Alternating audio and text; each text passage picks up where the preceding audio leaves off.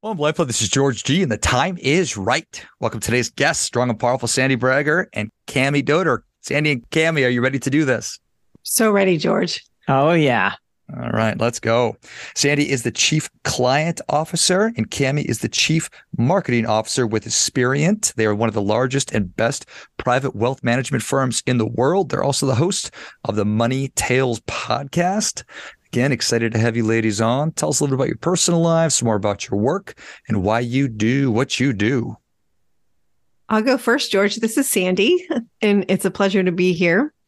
In terms of my personal life, I'll start there. I'm in a transition. Our oldest child is graduating high school and heading off to college overseas in the fall. So big change happening in our household. We have a younger child who's going to get all of our attention beginning in the fall, which will be a lot of fun.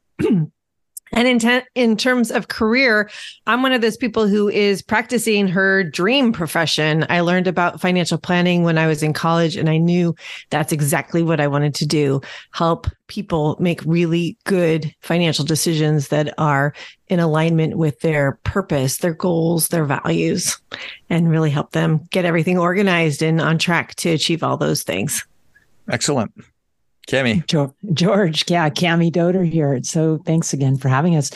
I'm I'm married mom of two girls who are 8 and 6.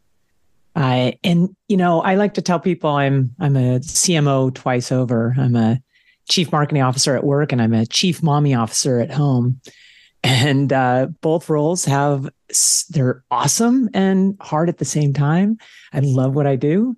I love being a mom and I love being a marketer. So on the marketing side for Experian, the wealth management firm where Sandi and I are business partners in, and it's just a really special firm that we thank you for introducing us. But my role is to help bring this brand to life and connect what differentiates us, help future clients of the firm go through their own journey and make the right decision. So I really love it. I love telling stories or even hearing stories. And so that's what I get to do day in, day out.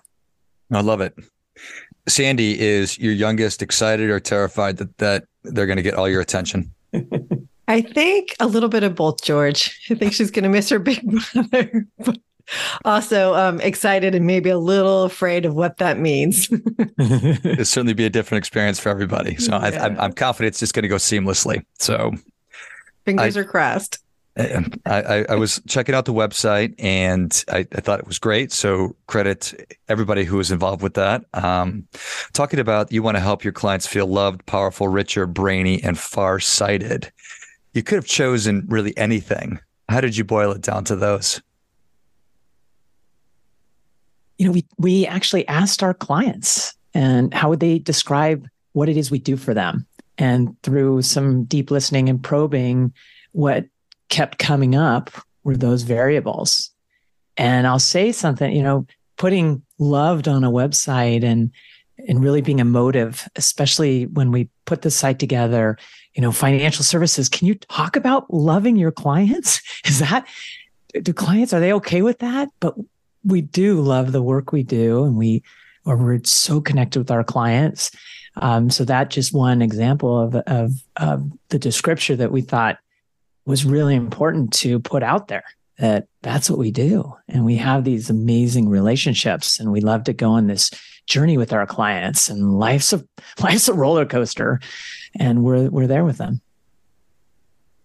And I think it's important that we distinguish. We want our clients to feel loved. Everybody should feel loved by their trusted advisors. It's really important. I think it's a mark of a really good, long-lasting, trusting relationship. And it's certainly possible. I don't know that I can, at some point, does a company ever get too big? Or maybe they just kind of forget. That's right. This is a human interaction. This is a relationship that we have. And we're talking about one of the most important things as outside of our family is our money. That's right, George. And I think in our society today, we're taught not to talk about money. And that's one of the very special aspects of the work we do. We get to have very intimate, honest, deep conversations about money with our clients each and every day. And there's a lot of work that we put into making clients feel comfortable to have those conversations in terms of setting up the right environment, in terms of asking for permission, in terms of asking the right questions, and importantly, maybe perhaps most importantly, listening to what they have to say and checking in with them to make sure we're hearing correctly what they are expressing. The right environment.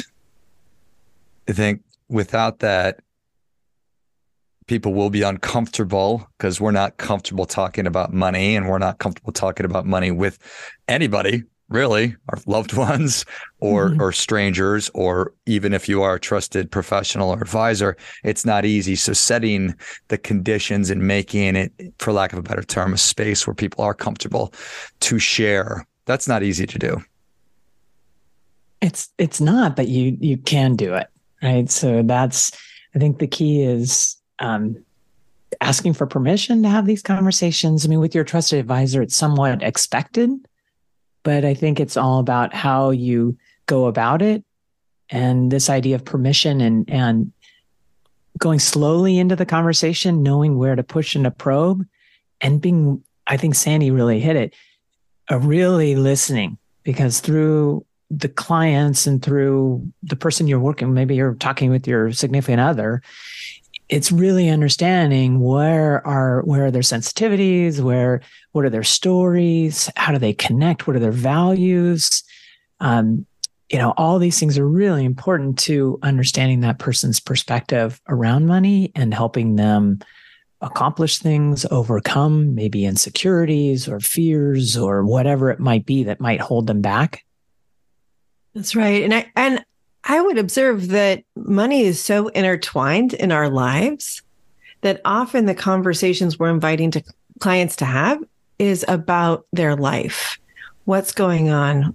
What makes you really happy? Where do you want to be spending your time? Who do you want to be spending your time with? Those seem like pretty benign questions to ask. And for some people, they're easy to respond to. Others take more time and thought. But there's money wrapped up in all of that, right? Because how are you going to afford to spend that time? Are you generating income that's going to allow you to invest and free up time to do the things that you want to do? Or are you enjoying whatever work or business you're building that will allow you to get that satisfaction in life without having to stop work or stop building what you're building? There's so many different permutations. Thank you. It was not coming off my tongue.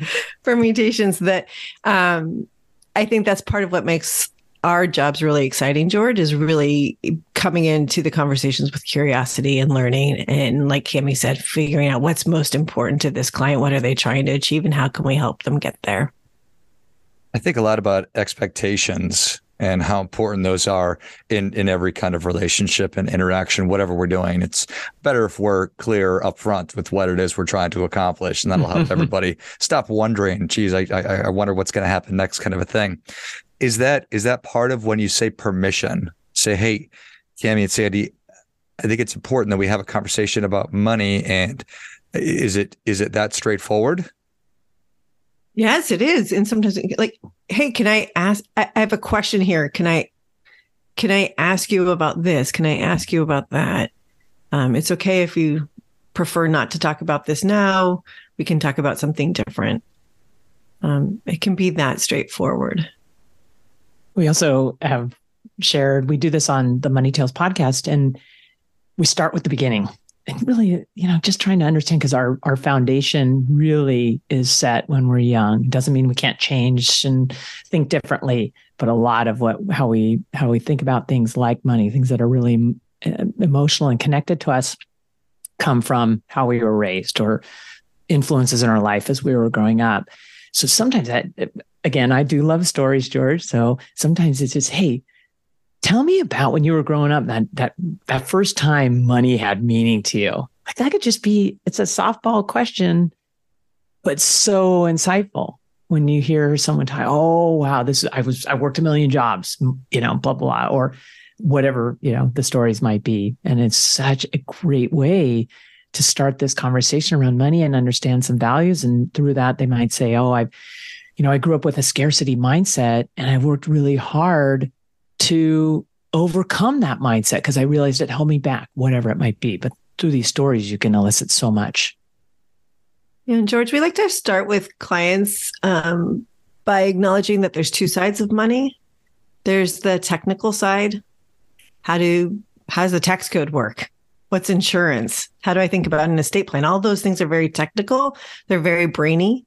The other side of money is the emotional side of money. It's how we feel about money, how money makes us feel.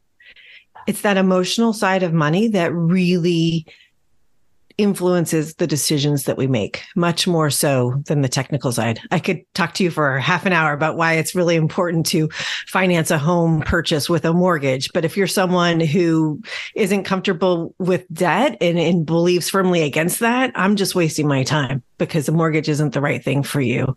Right. So we'll explain that with clients, and we will move into that emotional side to understand it so that we can frame the technical side. And a question that I like to ask clients often is, how does this make you feel? A client just sold a business and funded all the goals that they've set out for themselves for the rest of their lives. Client, how does that make you feel right now? There's so much insight from the responses. And I think, again, in the financial services world, we're not trained to ask these questions. We're not trained to get into this emotional side, to get into the heart of the money, but it's so important. And so people are afraid. It seems like they're afraid to ask the question because they feel like they should have an answer. It's like sometimes there is no answer. You're just listening. You don't have to give advice on everything that someone says. We do have two ears and one mouth after all. And you never know what somebody's going to say. If somebody did just sell their business, it could be, hey, you just sold your business. You're set financially for life. Everything you ever wanted, you're good. Or they could say, oh my God, I'm scared to death. I'm terrified. I feel like something died. I just sold my identity. What do I do now? You're absolutely right. There's so many different ways this can go. And so it is important for us to ask the questions, to listen, and to help frame the decision-making environment we're creating to help the client make the decision that works for them.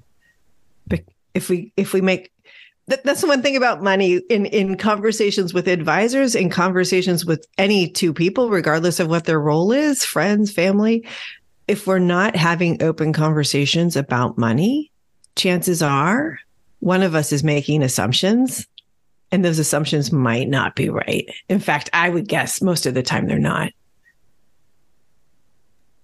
It'd be weird if I could read somebody's mind, right? Or if I and if I'm not asking, if I'm not letting somebody, if I'm not throwing it out there and allowing them to tell me what they're thinking and they're feeling, then I am just guessing. And my biases and my perspective on money, which is different from everybody else's, is guiding the conversation. And we might, do business. I might, you might be my client, but that doesn't mean we're doing a good job or you're getting your needs met. That's right. You need to get in there. You need to have this intimate relationship with the client of really understanding who they are and what drives them. And then the relationship that you have is so much more satisfying to each of you. And it also reduces a lot of wasted time spent recommending things that just aren't going to sit with this particular client because their interest is elsewhere, or their preferences are elsewhere, or their behaviors are elsewhere. What do you find?